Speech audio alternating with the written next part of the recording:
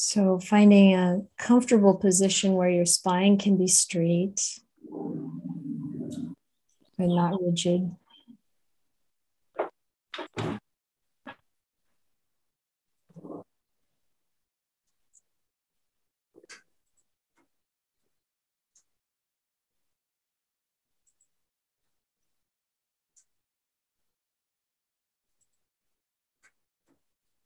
And notice how your legs and hands feel. If they're resting comfortably.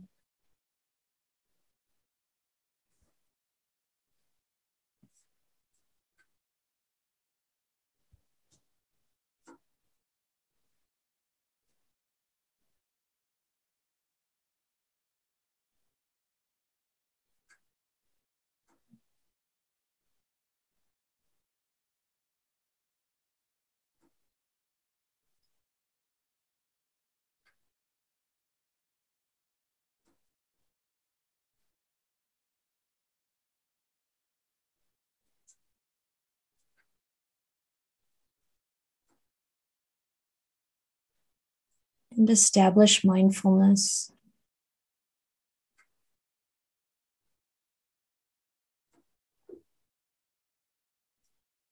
And notice how that changes your experience.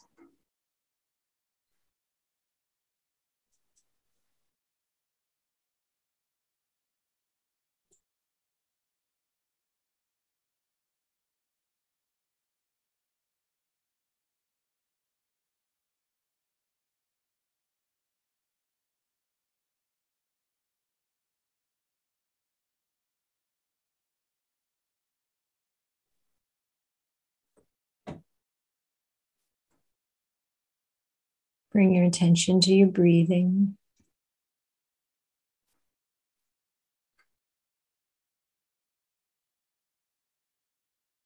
And follow your in-breath into the body.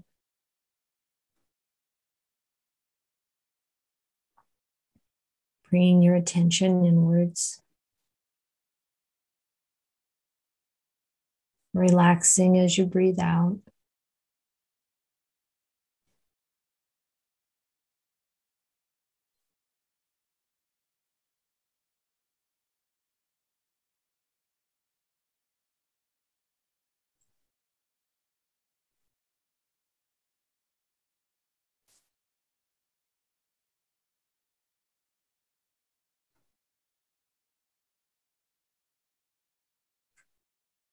You can notice how the body feels.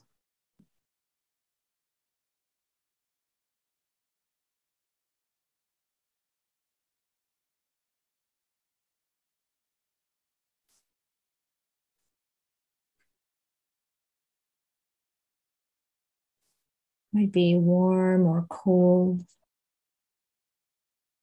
where you are. Quiet or noisy, but we just keep bringing the attention inside.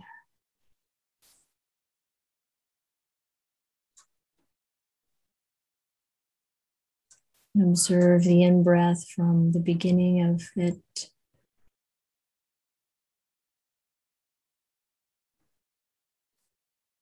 all the way till it ends and becomes an out-breath.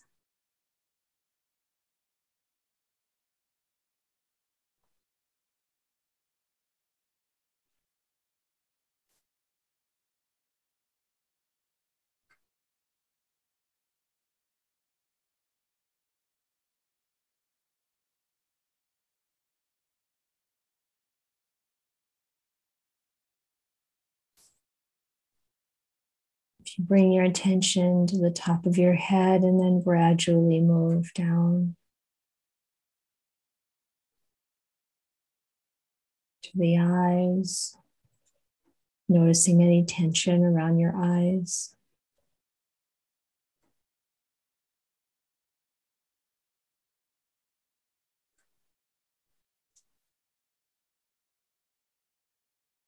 To your nose and cheeks and mouth and chin, any any tightness or tension, letting it relax.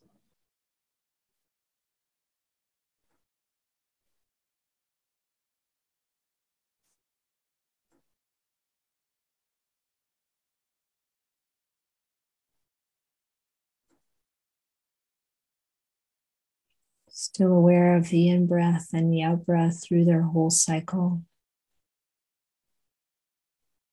But also any tension in the shoulders.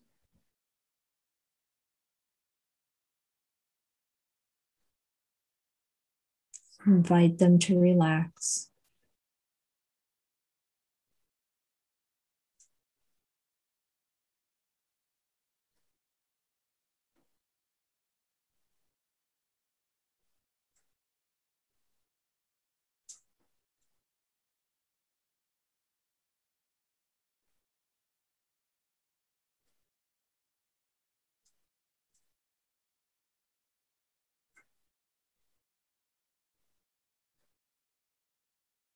Noticing how the abdomen feels, if it's soft or tight.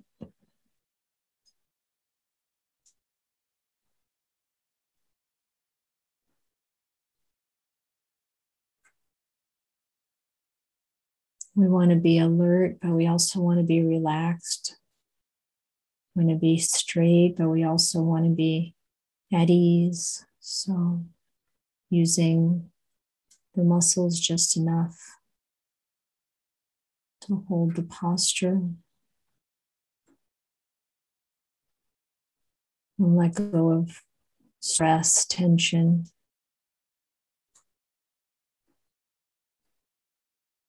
any form of resistance. Just breathe, invite it to fall away.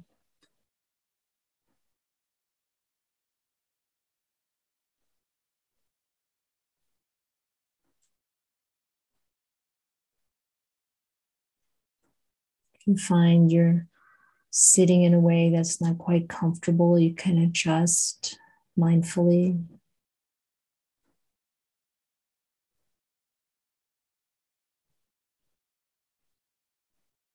Really taking time, a little bit of time at the beginning to get settled and prepared for meditation.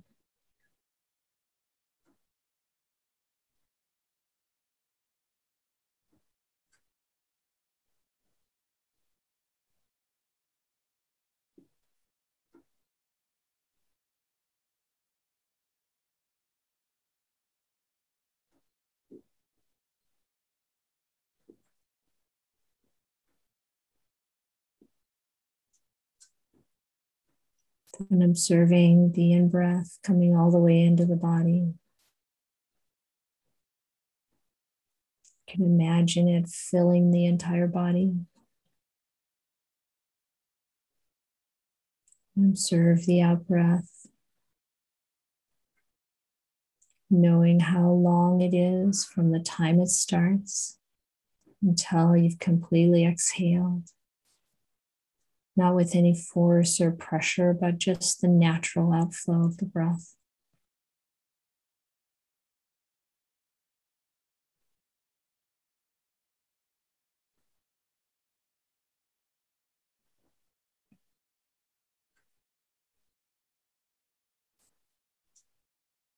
And as you're breathing in and breathing out, aware of the in-breath and the out-breath, and start to feel the whole body breathing. The whole body is feeling the in-breath. The whole body is feeling the out-breath.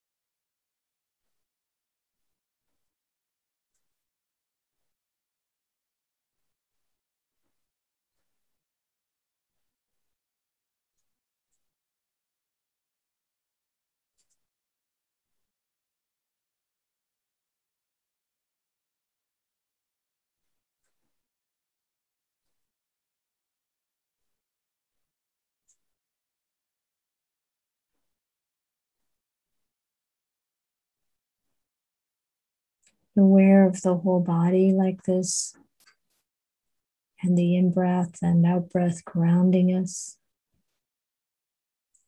Can notice sensations arising in the body, pleasant feeling perhaps.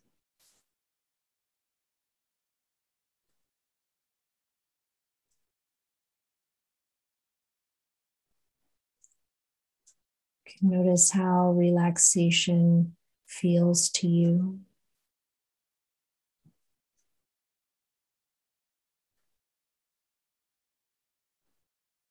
How it feels in the body when you turn your attention inwards.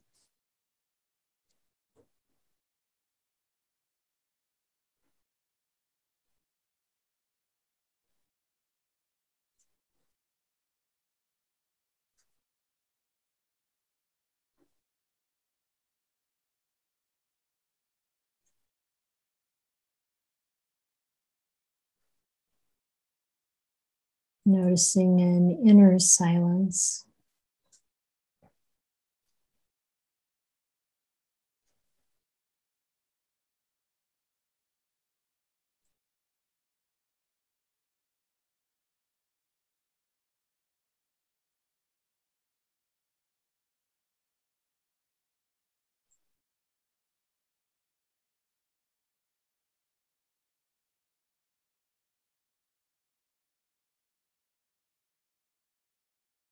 Even though it might be possible to hear sounds around you, turning our attention inwards changes our experience. Hearing is one of those things that's quite directional based on where we put our attention. You can even let my voice fade into the background if you wish.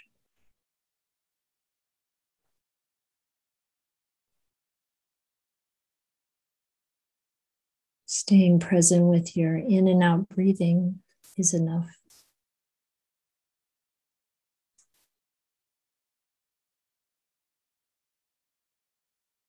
And allowing the process to unfold on its own.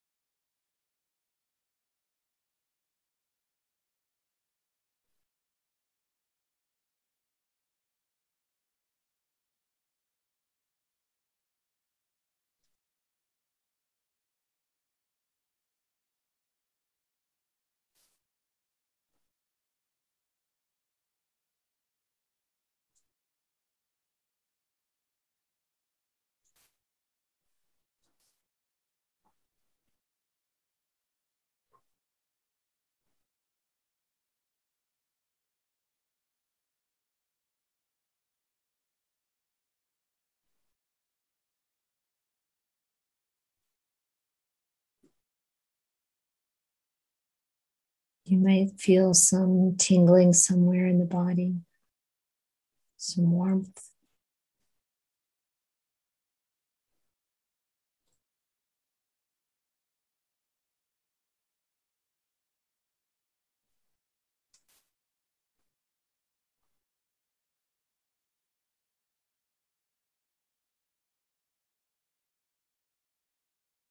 Some sort of pleasant feeling.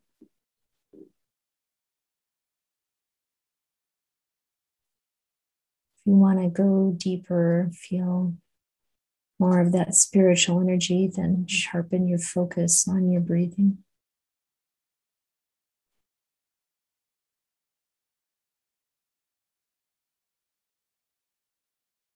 But also in a way that's kind, gentle.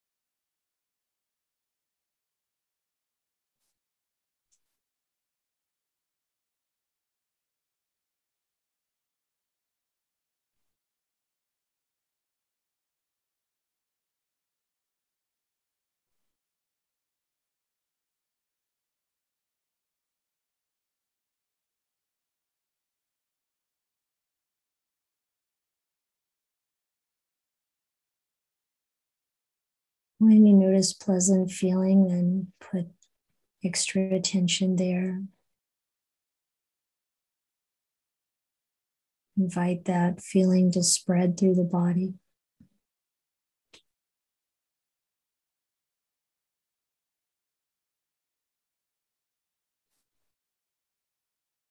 As the Buddha said, like working the moisture into the bath powder.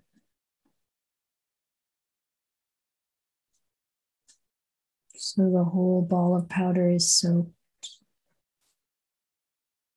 You work that feeling through the body.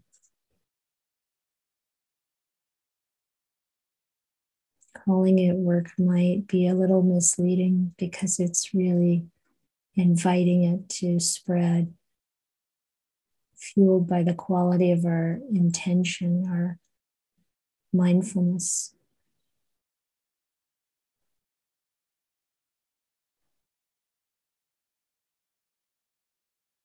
And a tone of happiness and relief,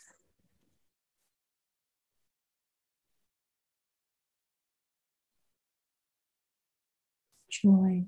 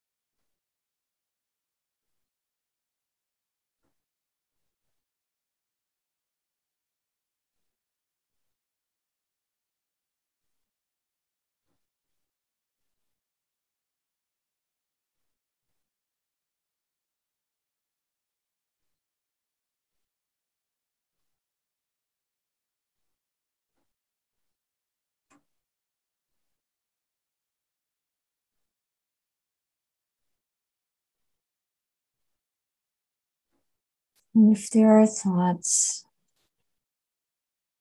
passing through the mind, just turn away from them, let them go.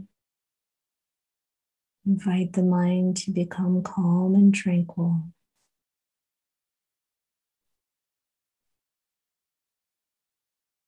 And like exterior sounds, thoughts can fade into the background.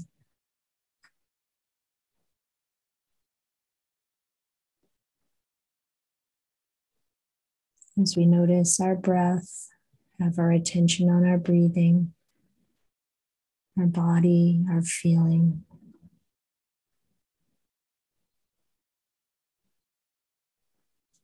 Feelings of joy, feelings of contentment, relaxation.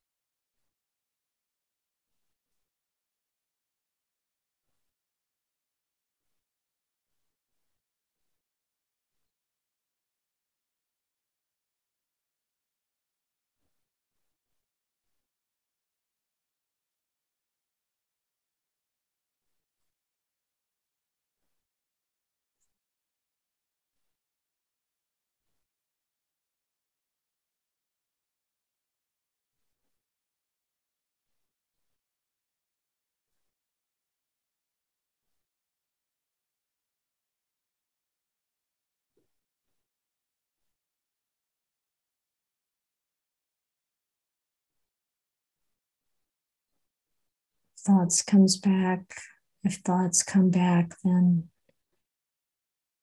we can remind ourselves that that's not important right now. Right now is the time to rest in mindfulness and awareness.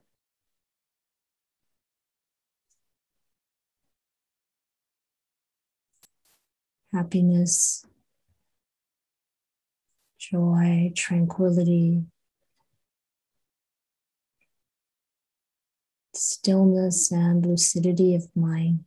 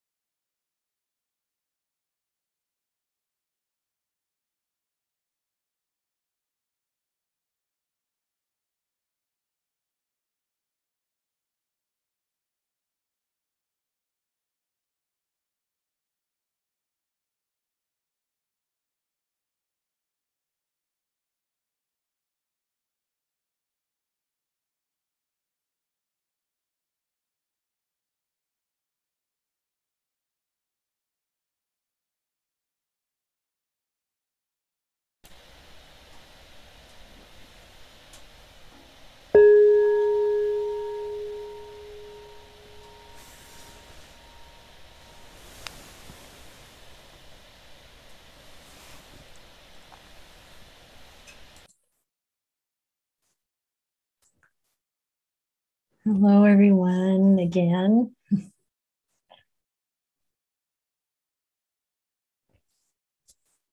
So today I'm going to respond to a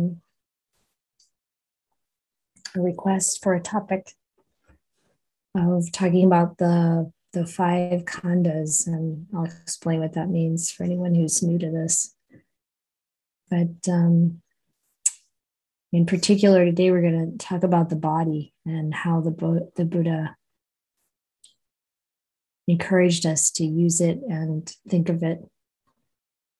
I'm going to share my notes with you, maybe in case, if you're an auditory learner, you don't have to look. If you're a visual learner, you might want to see them. So here they are.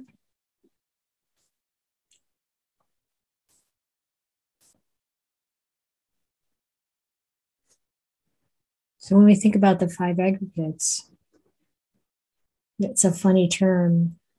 At first when we come to Buddhism, we don't quite know what that means. But the Buddha, as most of you know, was trying to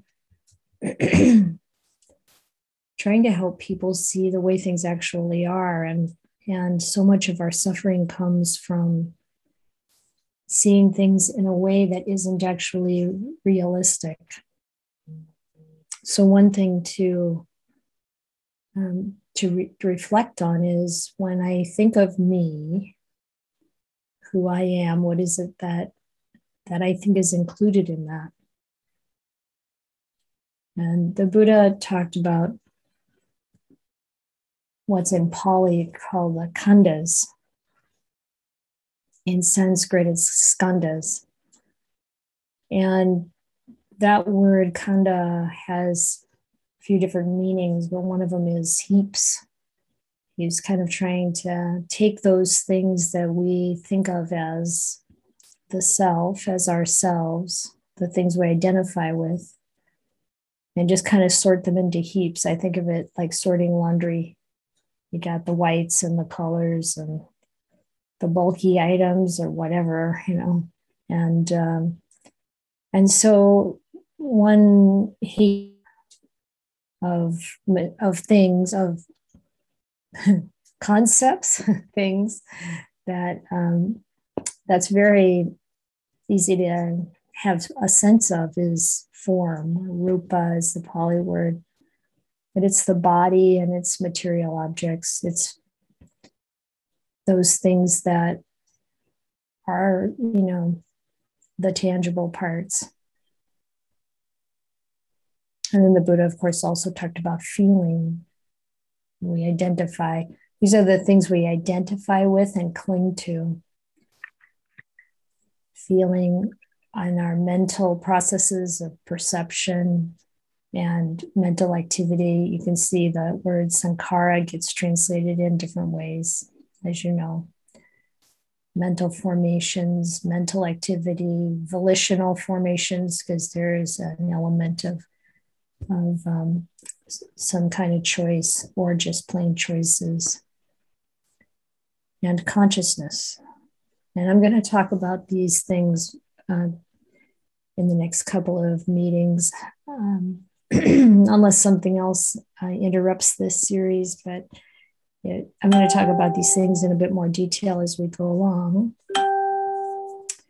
But just, having that sense of, most of you are really familiar with this kind of framework, but how do you relate to it in an actual way, in your own mind, in your own life? Because if we're not free from suffering entirely, then we're still clinging to these kind of elements or aspects of what kind of forms up to look like a self, our self. So I'm going to look at a little bit of what Bhikkhu Bodhi talked about in his introduction to the Khandas Samyutta. So in the link to discourses in the Samyutta Nikaya, as you know, if you have any familiarity with it, there's a lot of books, individual topics of suttas or discourses. And there is a pretty hefty volume for, addressing these 5 aggregates of clinging, these 5 heaps of clinging, the Khanda, Samyutta. And in the introduction, you can read here, this is what Bhikkhu Bodhi said about the 5 aggregates. Examination of the 5 aggregates plays a critical role in the Buddhist teaching for at least 4 reasons. Said first, because the 5 aggregates are the ultimate referent of the first noble truth, the noble truth of suffering. And he gives a reference there of Samyutta Nikaya 5613. And since all 4 truths revolve around suffering, understanding the aggregates is essential for understanding the 4 noble truths as a whole. So to really understand that basic framework that the Buddha came to on the night of his enlightenment of the 4 noble truths, recognizing that there is suffering, and the way I think is best to use that in a practical, immediate way is to notice the suffering we experience in the present moment.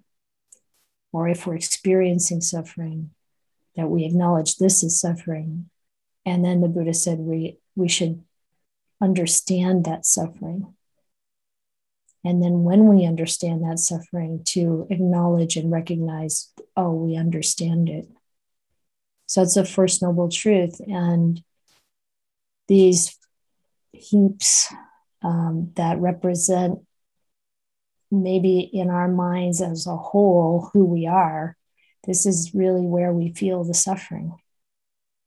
And we suffer because we want our body to be different than it is. We don't want this pain, or we don't want to engage in, the kinds of things we have to experience because of the body, even those things that come through the senses like heat and cold and noise and anything else that comes, basically through the senses of the body, can cause us suffering. But it's like the real cause, the Buddha will tell us, is how we're looking at things and where we're putting our attention. And so if we can recognize that this suffering can be, if we recognize that the cause of the suffering is in our attachment or clinging, our seeing things in a way that's not accurate, not the way they actually are, then that suffering can cease even if the conditions don't change. So, and then of course the Noble Eightfold Path to help us develop in a way that we are able to do this, to really put that clinging and craving down. So that's the first reason. If we can appreciate the aggregates and what the Buddha was trying to get at with that, then we can really understand the 4 noble truths. Secondly, because the 5 aggregates are the objective domain of clinging. So the Buddha said, these are the things to notice because these are the things we cling to. And as such, contribute to the causal origination of future suffering. So we not only do we suffer in the present moment, but by our actions, our choices, the things that we do, say, and even where we put our mind in thought, creates future suffering, sets some action in motion that comes back to us in a way to bring more suffering. So we keep on, noticing and looking at this kind of thing in order to bring our mind to a point where we can let that suffering go. So third, because the removal of clinging is necessary for the attainment of release, so we have to let go of the clinging. And the clinging must be removed from objects around which its tentacles are wrapped, namely the five aggregates. So this is what we're holding on to. And fourth, because the removal of clinging is achieved by wisdom, and the kind of wisdom needed is precisely clear insight into the real nature of the aggregates. So we talk about insight, and it's not just, this is not something we can know entirely by reasoning. The Buddha said that in many places. This is not just by mere reasoning that we can understand these things, but it's through insight, through wisdom that develops. Wisdom develops both by that kind of reasoning and really absorbing the teachings and living by them, but it also requires or will inevitably involve some breakthroughs, this clear insight into the nature of reality. Does anybody have any questions or comments so far?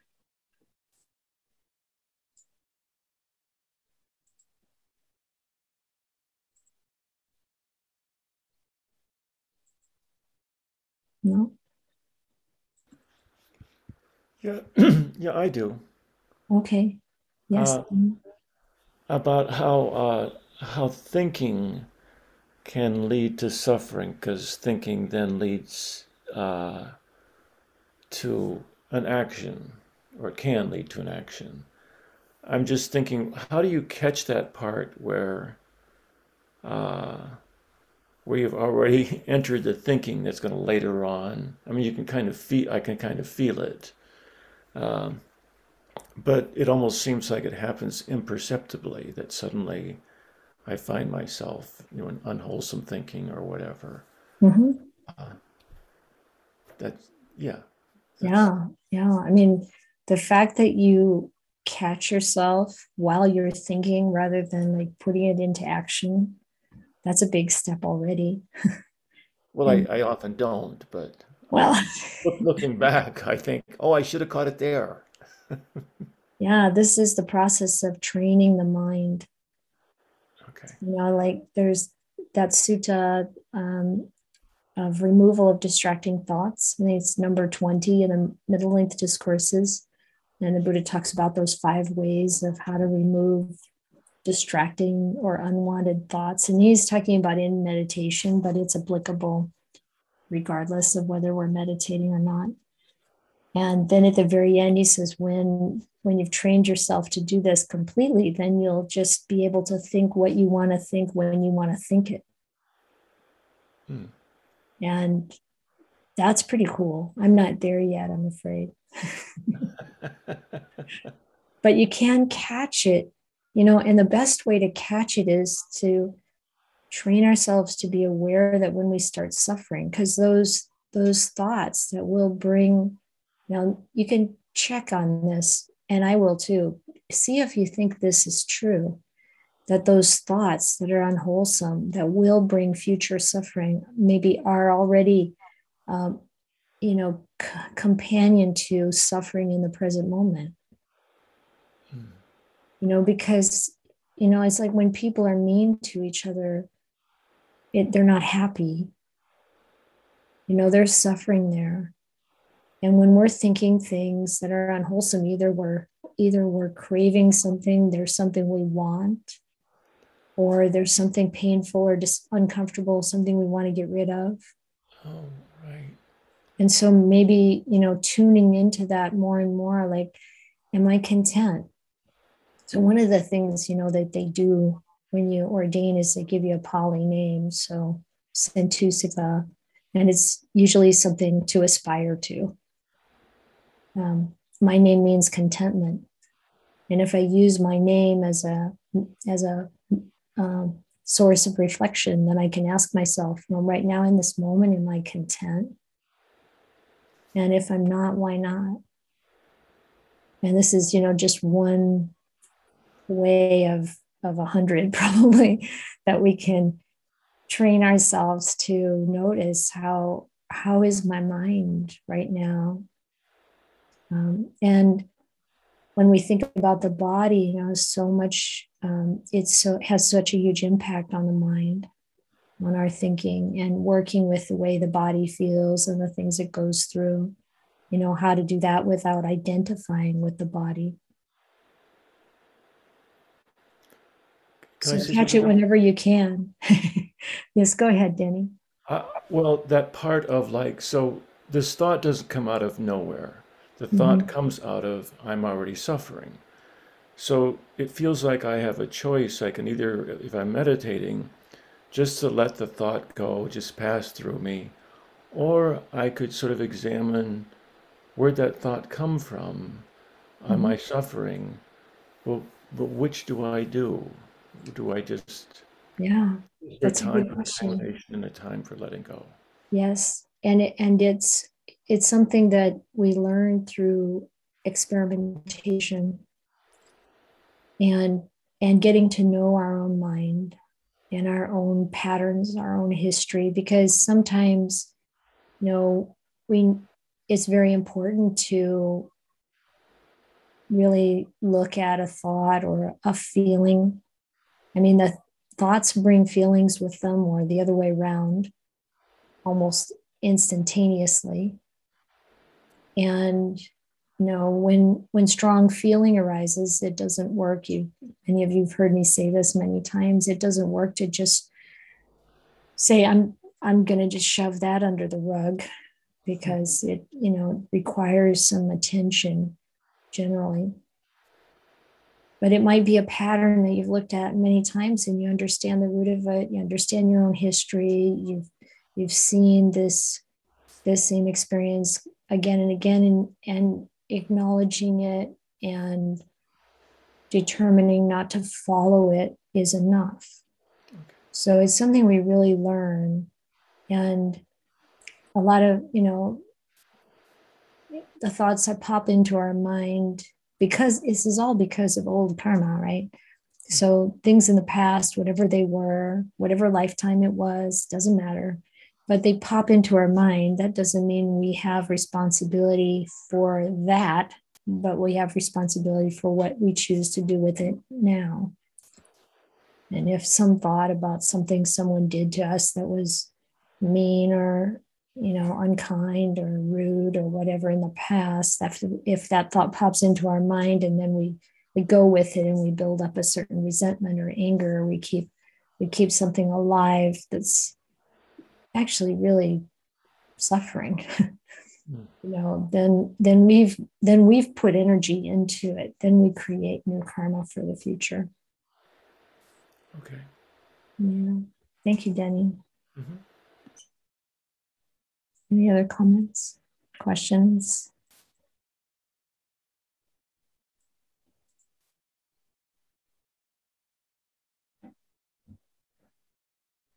Okay.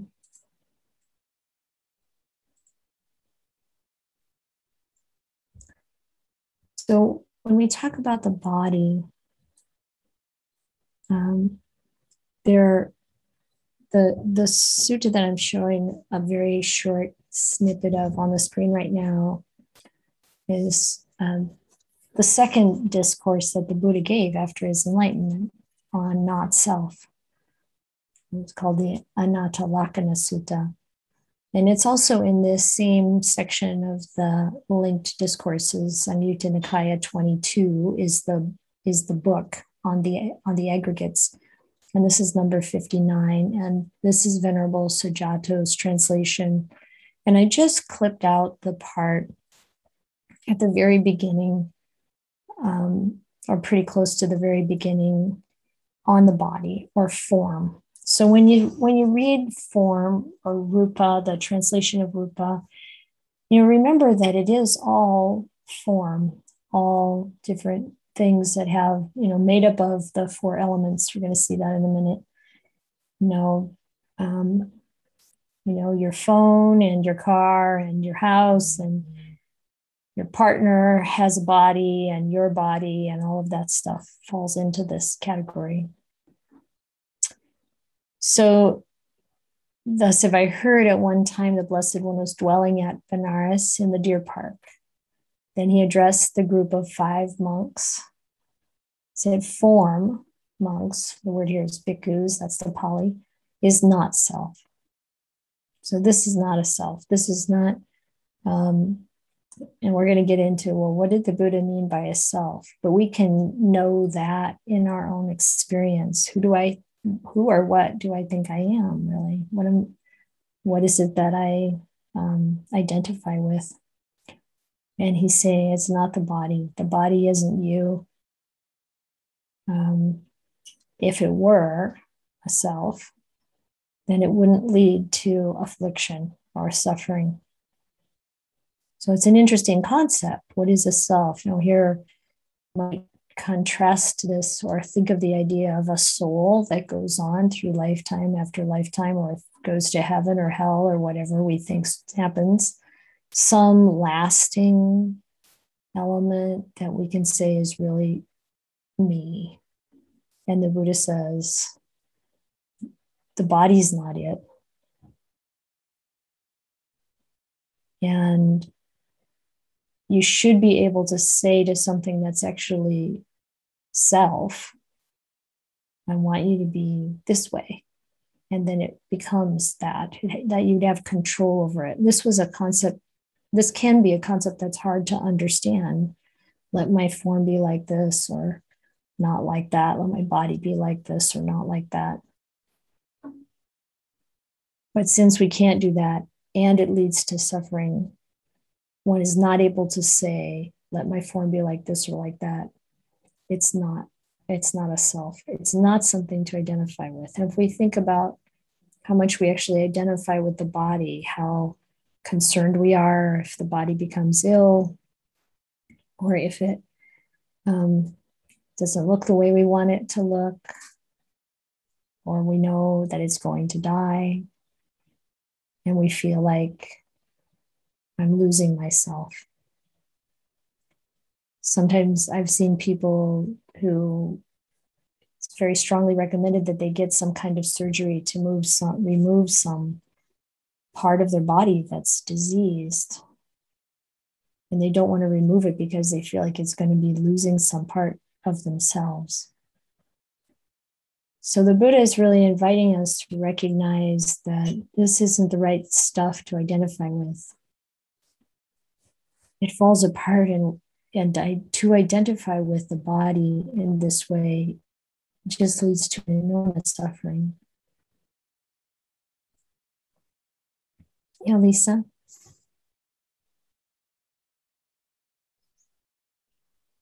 Yes, this explanation is kind of puzzling to me. We were talking about it in Sutta study too, I think, and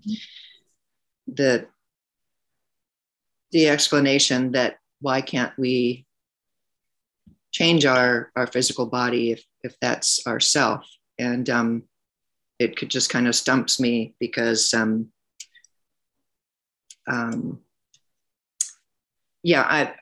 kind of rephrase it for myself in a different way. I'm not the owner of this body because, of course, it's a collection of processes happening at ongoing processes, and if I think I'm not the owner of this body, then it makes sense to me. I can't decide that I'm not going to be sick or that I'm not going to age. It's easier for me to understand that way.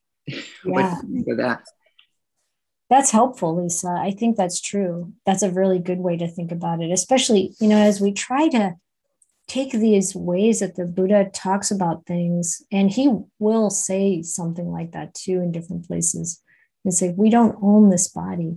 And that's really helpful because what I meant to say is, as we are trying to what the Buddha says in the language that was really formed like 2,500 plus years ago, and apply it to our experience. Like, how does this really relate to me and how I think and what I'm experiencing?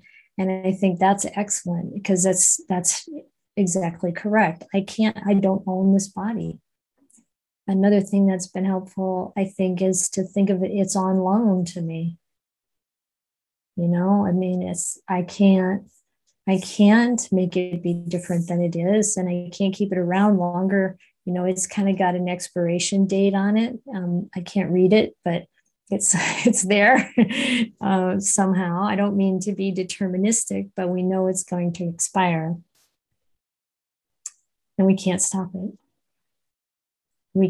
Maybe we can make good choices to slow things down or to make our body more comfortable, but in the end, yeah, I don't I don't own it. And they used to have T-shirts at Ajahn Chah's International Monastery with the words printing on the back, "No owner."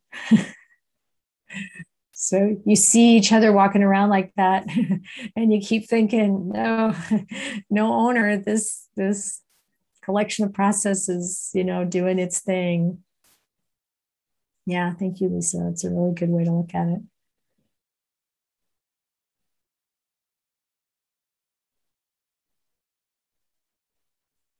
So another thing that the Buddha often says about these 5 aggregates is, and here there's just the piece on form again, any kind of form at all, past, future, or present, internal, meaning like in my body, or external, meaning, this computer, this microphone, whatever it is that's we've got handy, coarse or fine. So it's maybe like really heavy material, like this, physical, or it could be something more refined or energetic. It's still, if there's a form to it, maybe devas have a fine material body oftentimes, but it still falls into this category, inferior, superior, something we think is really beautiful, something we think is really coarse or ugly, crude, whatever, far away from us or near to us, it's all the same. It's something we can't really own. And to think that all these things we think we own, like a house or land, how can we own land? It's a social convention to kind of keep things a little sorted out, but we can't really own anything. We're going to die and it's all going to go to somebody else. It's all on loan.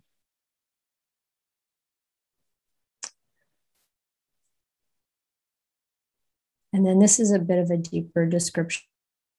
The way the Buddha described form as something made up of the 4 primary elements, or derived from the primary elements of earth, water, air, fire, space, perhaps. Well, 4. So earth, water, fire, and air.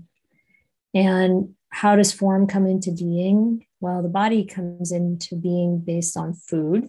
If you take the food away, the body can't keep going. And, you could think of anything any material thing is based on some kind of conditions that when those conditions cease to continue, then the thing falls apart. And the practice that leads to the cessation of form is simply the Noble Eightfold Path. So it's interesting to try to put that together. Like, how is my practicing of right view, right thought, right speech, right action, right livelihood, right effort, right mindfulness, and right immersion? How does that cause the cessation of form? And I think in a very practical sense, we don't get reborn because we see correctly. We've used the path to gain complete release from all clinging and suffering and all defilements. So there's no more arising of form in regard to this process. Can you think of any other way? Yeah, Neil? I don't have an answer for your question, but I do have a question for you to answer. This paragraph is a little confusing to me, and I'm sure it just has to do with language, but form originates from food. When food ceases, form ceases. And then it says the Noble Eightfold Path leads to the cessation of form. So the Noble Eightfold Path and food and the cessation of, Yeah. it's, you see, I mean, the use of cessation in both of those examples doesn't seem related. Yeah. Okay, so this translating this word as food is Bhante Sujato's translation. Bhikkhu Bodhi and Ajahn Nyanamoli would translate it as nutriment. And, you know, of course, why wouldn't food be nutriment and vice versa? But then you can think in a more broad sense of what might be the fundamental supporting conditions for a form to exist. Like maybe you could even look at geology, you know, how rocks form and how they disintegrate again. Maybe we can even look at how form and energy interchange, you know, that kind of stuff, to start to think more broadly that there are conditions that have to be in place for something, material thing, to exist. And, you know, you can take a piece of plywood and put it out in the sun and the rain. And those conditions that keep it together as plywood start to break down and degrade. And then it's not plywood anymore. And so I think that any kind of supporting conditions can be this idea of food. But it's still a leap to see how the practicing of this development of mind and the development of our character through right thinking, right speech, right action, right livelihood, developing of our understanding of reality, developing of meditation, how does that cause this to cease? It's coming at it from it's revealing a different angle. And that angle is the one that makes it possible for us to be free from suffering. That this process of body and mind isn't just material and it's not just logical. There's a spiritual element, the way the mind develops to a point where it lets go of clinging to all things that are impermanent. And when we let go of the clinging, that's the actual cessation. Yeah, the body ceases when there's no food, when it can starve to death. I've even known of people, that's how they end their life, refuse to eat. So I guess I understand what you just said on some level, but I guess what's not connecting for me is that, so nutriment comes from food. If you it's take one away, kind of nutriment. The Buddha identified more kinds. Even contact is nutriment. I'm sorry, I meant form comes from nutriment. Yeah. So there's a negative aspect to this. If you take away the nutriment, you lose the form, or the form ceases. Mm-hmm. But then the next sentence puts a positive spin on cessation. You want cessation of form. Yes. Oh, but your negative spin on it is only because of the way you think, of your clinging to form. Okay. So, all right. Now that, all right, that makes sense. I'm sorry if this no, this is great. If This this is how didn't we confirm tease else, I'm apart sorry. this. Yeah, it feels like there needed to be a sentence between those two, the sentence you just said. Okay. All right. Thank you. Yeah, thank you. Yeah. That's good. Yes, Carrie and Jaime. Yeah, so can I follow up on what Neil said? So my understanding of form is, well, that form is basically a construct, like a conceit, because actually there isn't form and everything is process. So from my reading of this, what they're calling food here, or whatever nutrient, is the thoughts that we have that make us have this delusion that form actually has substance. And so the Noble Eightfold Path practices are to help you understand that this does not have any substance. And so that's so food isn't food. It's even just the thoughts that feed this conceit of self. And by practicing the Eightfold Path, eventually we come to this understanding of, oh, that's right, anatta.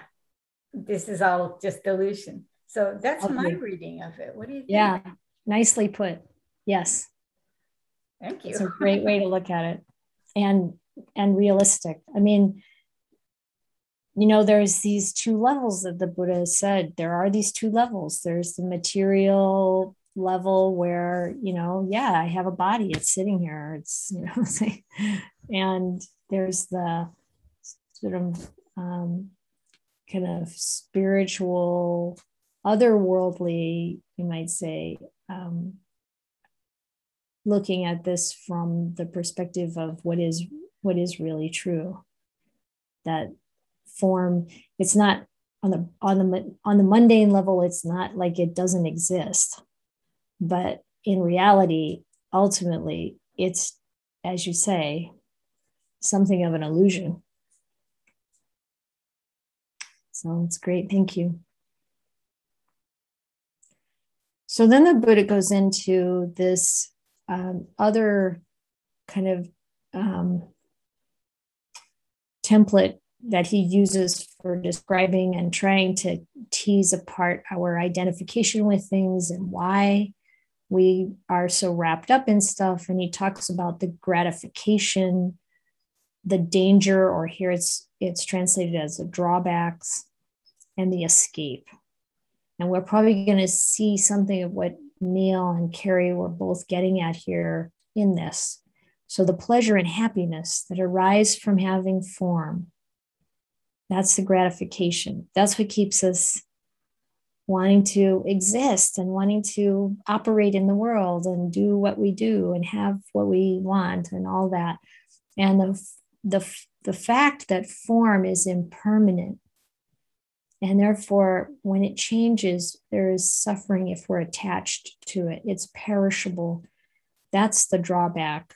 Or in some translations, they might say that's the danger of being wrapped up in form. Removing and giving up the desire and greed for form, that's the escape.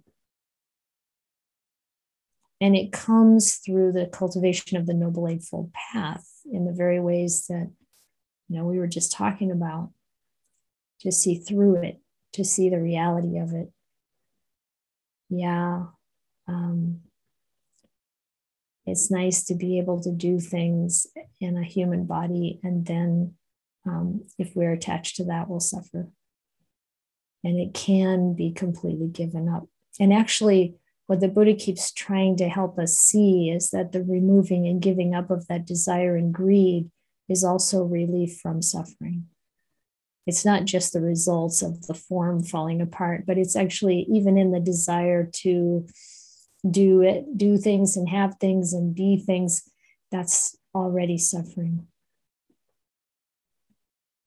So those practitioners, ascetics and Brahmins, who directly know form in this way, how it arises, how it ceases, the practice that leads to its cessation, its gratification, drawback, and escape, they're practicing for the disillusionment, the dispassion, and the cessation regarding form. And they're practicing well. They have a firm footing in the teaching and the training. And then the next paragraph is almost the same. And they directly know form in this way, etc. And due to disillusionment. So they actually experience, they're not practicing for being disillusioned, dispassionate, and experiencing the sensation of clinging to form, but they actually experience it. Due to that, they're freed by not grasping. They're very well freed. And those are the ones who are fully enlightened. They're the ones who they don't go through the cycle of rebirth again. So that pretty much lays it out. You know, the Buddha says this in a lot of different ways, but that's the whole process.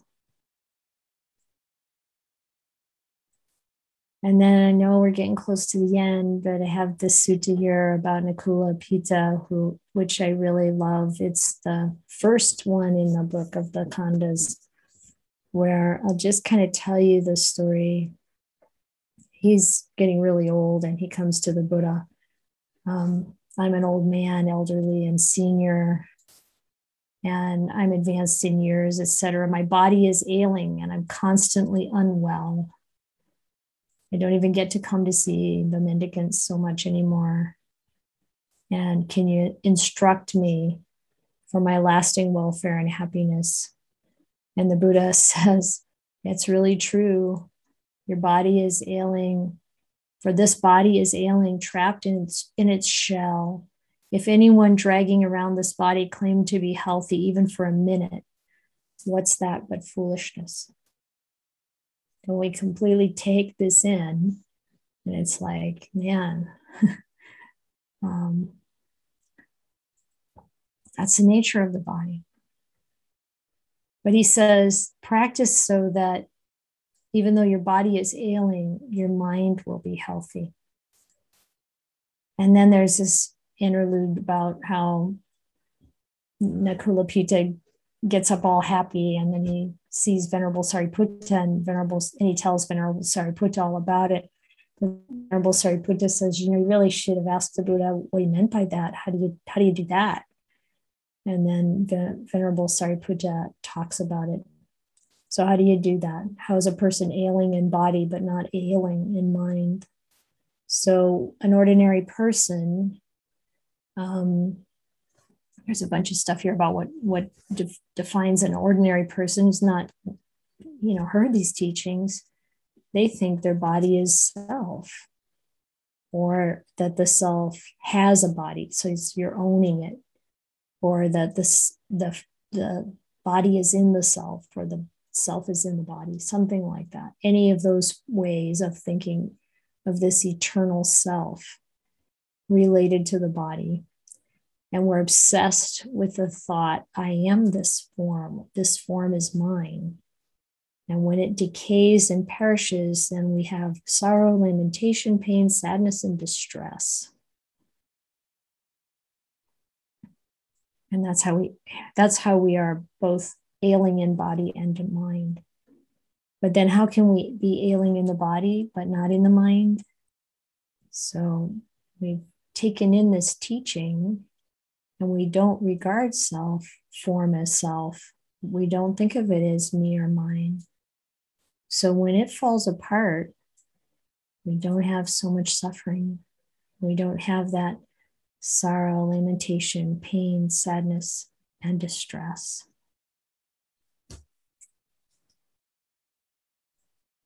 So if you have a sense of what the practice is,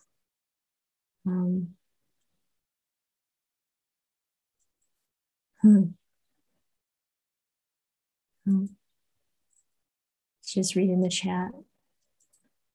Thank you, Steve.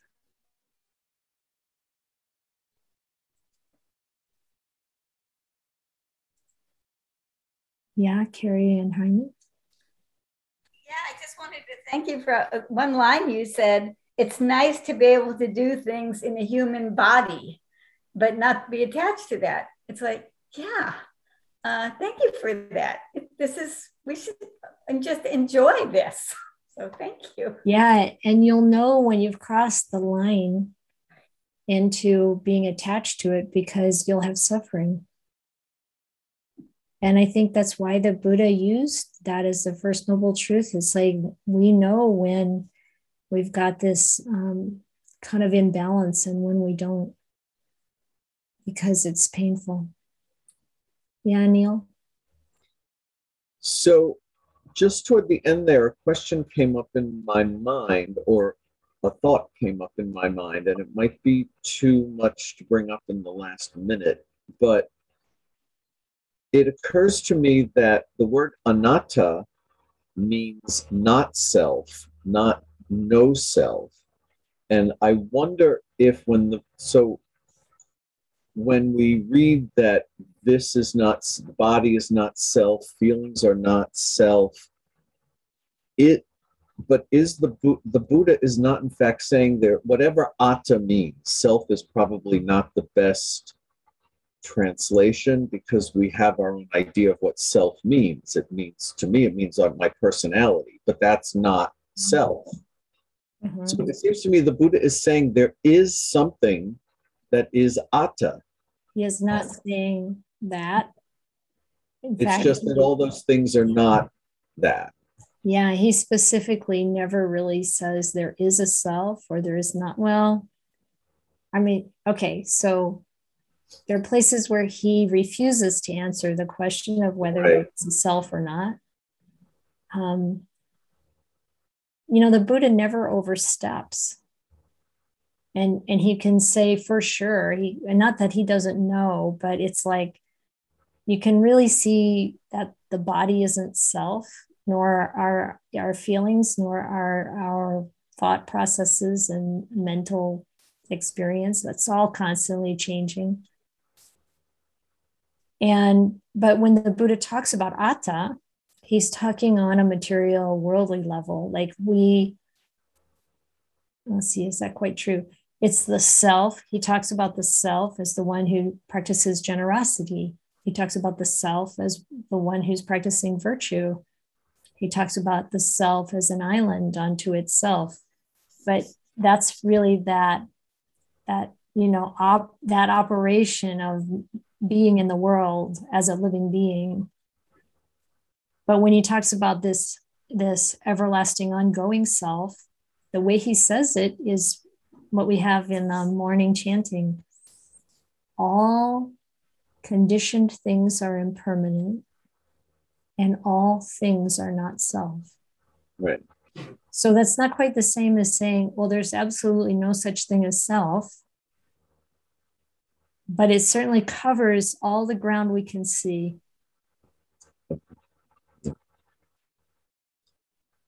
Thank you. Yeah, you're welcome.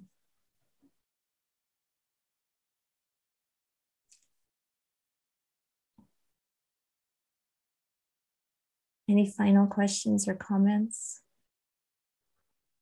I guess I do have one more from way back at the beginning when Steve put his comment in the chat. I had a similar question. Making those changes to the body. Yeah. Surgery here and there. Lose some weight. I mean, so that would seem to contradict the statements in the sutta. If body is not self, then you wouldn't. If body was self, you'd be able to change it, but you can change it. I don't know if that's what Steve was getting at, but that was my question there too. Yeah, and it's true that we can have some influence over it. It's like, we can quit smoking or change our diet when our health changes or something like that. And it can make a difference, but it's not going to keep you from dying. And it's not going to be like, oh, I don't want to be aging. Yeah, you might look better if you get that plastic surgery, but it's not going to keep you from aging.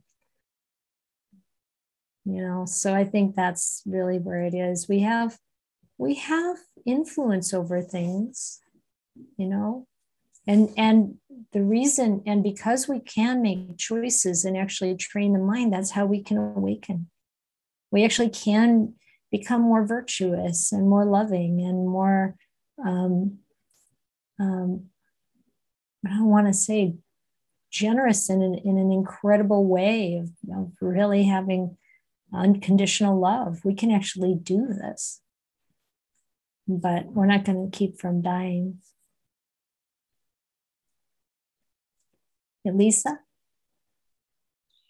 Yes, I know we're already over time, but one thing I want to remember to bring up, maybe you could address it next time, is if we continue with this, the statement, we can be ailing in body but healthy in mind, just triggers a fear that I have, and I think a lot of people have, about losing mental faculties as we age, and dementia, or just not thinking clearly as we get closer to death. So here's the way I think about it. The part that starts to erode, that causes that mental confusion, is actually the brain. There is a physical change happening. And if you like, for one, Ajahn Brahm tells stories about the mind separating from the body at death, and how someone who's been, unable to recognize anyone in their family for years, then they're suddenly, just before dying, able to talk to them, by name, call them by name, and talk very lucidly. And this often happens, I guess. And so the Ajahn Brahm says that he thinks the mind is separating from the body, and so it's not hampered by the way the brain is functioning anymore.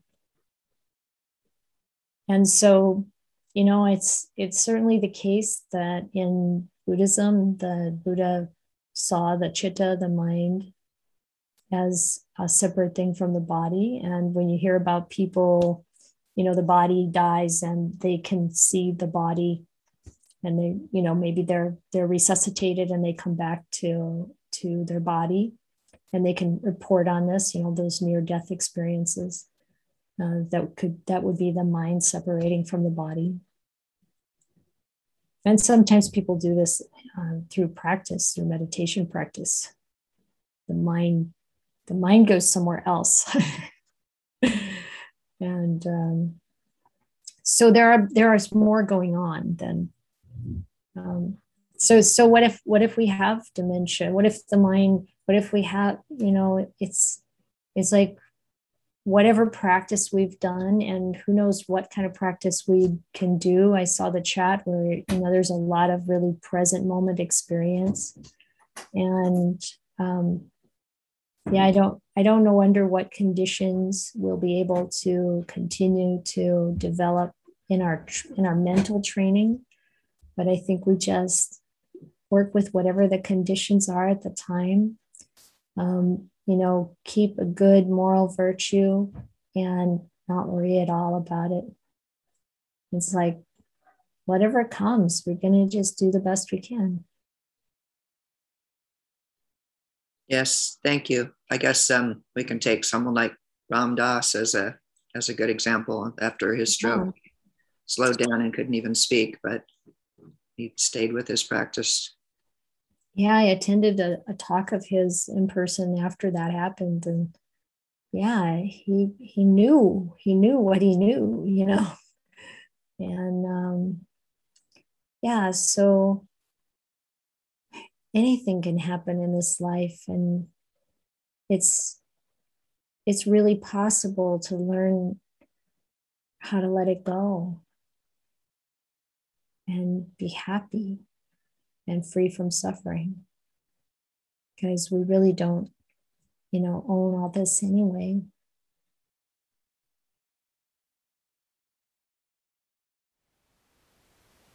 Thank you for listening. To learn how you can support the teachers and Dharma Seed, please visit dharmaseed.org/donate.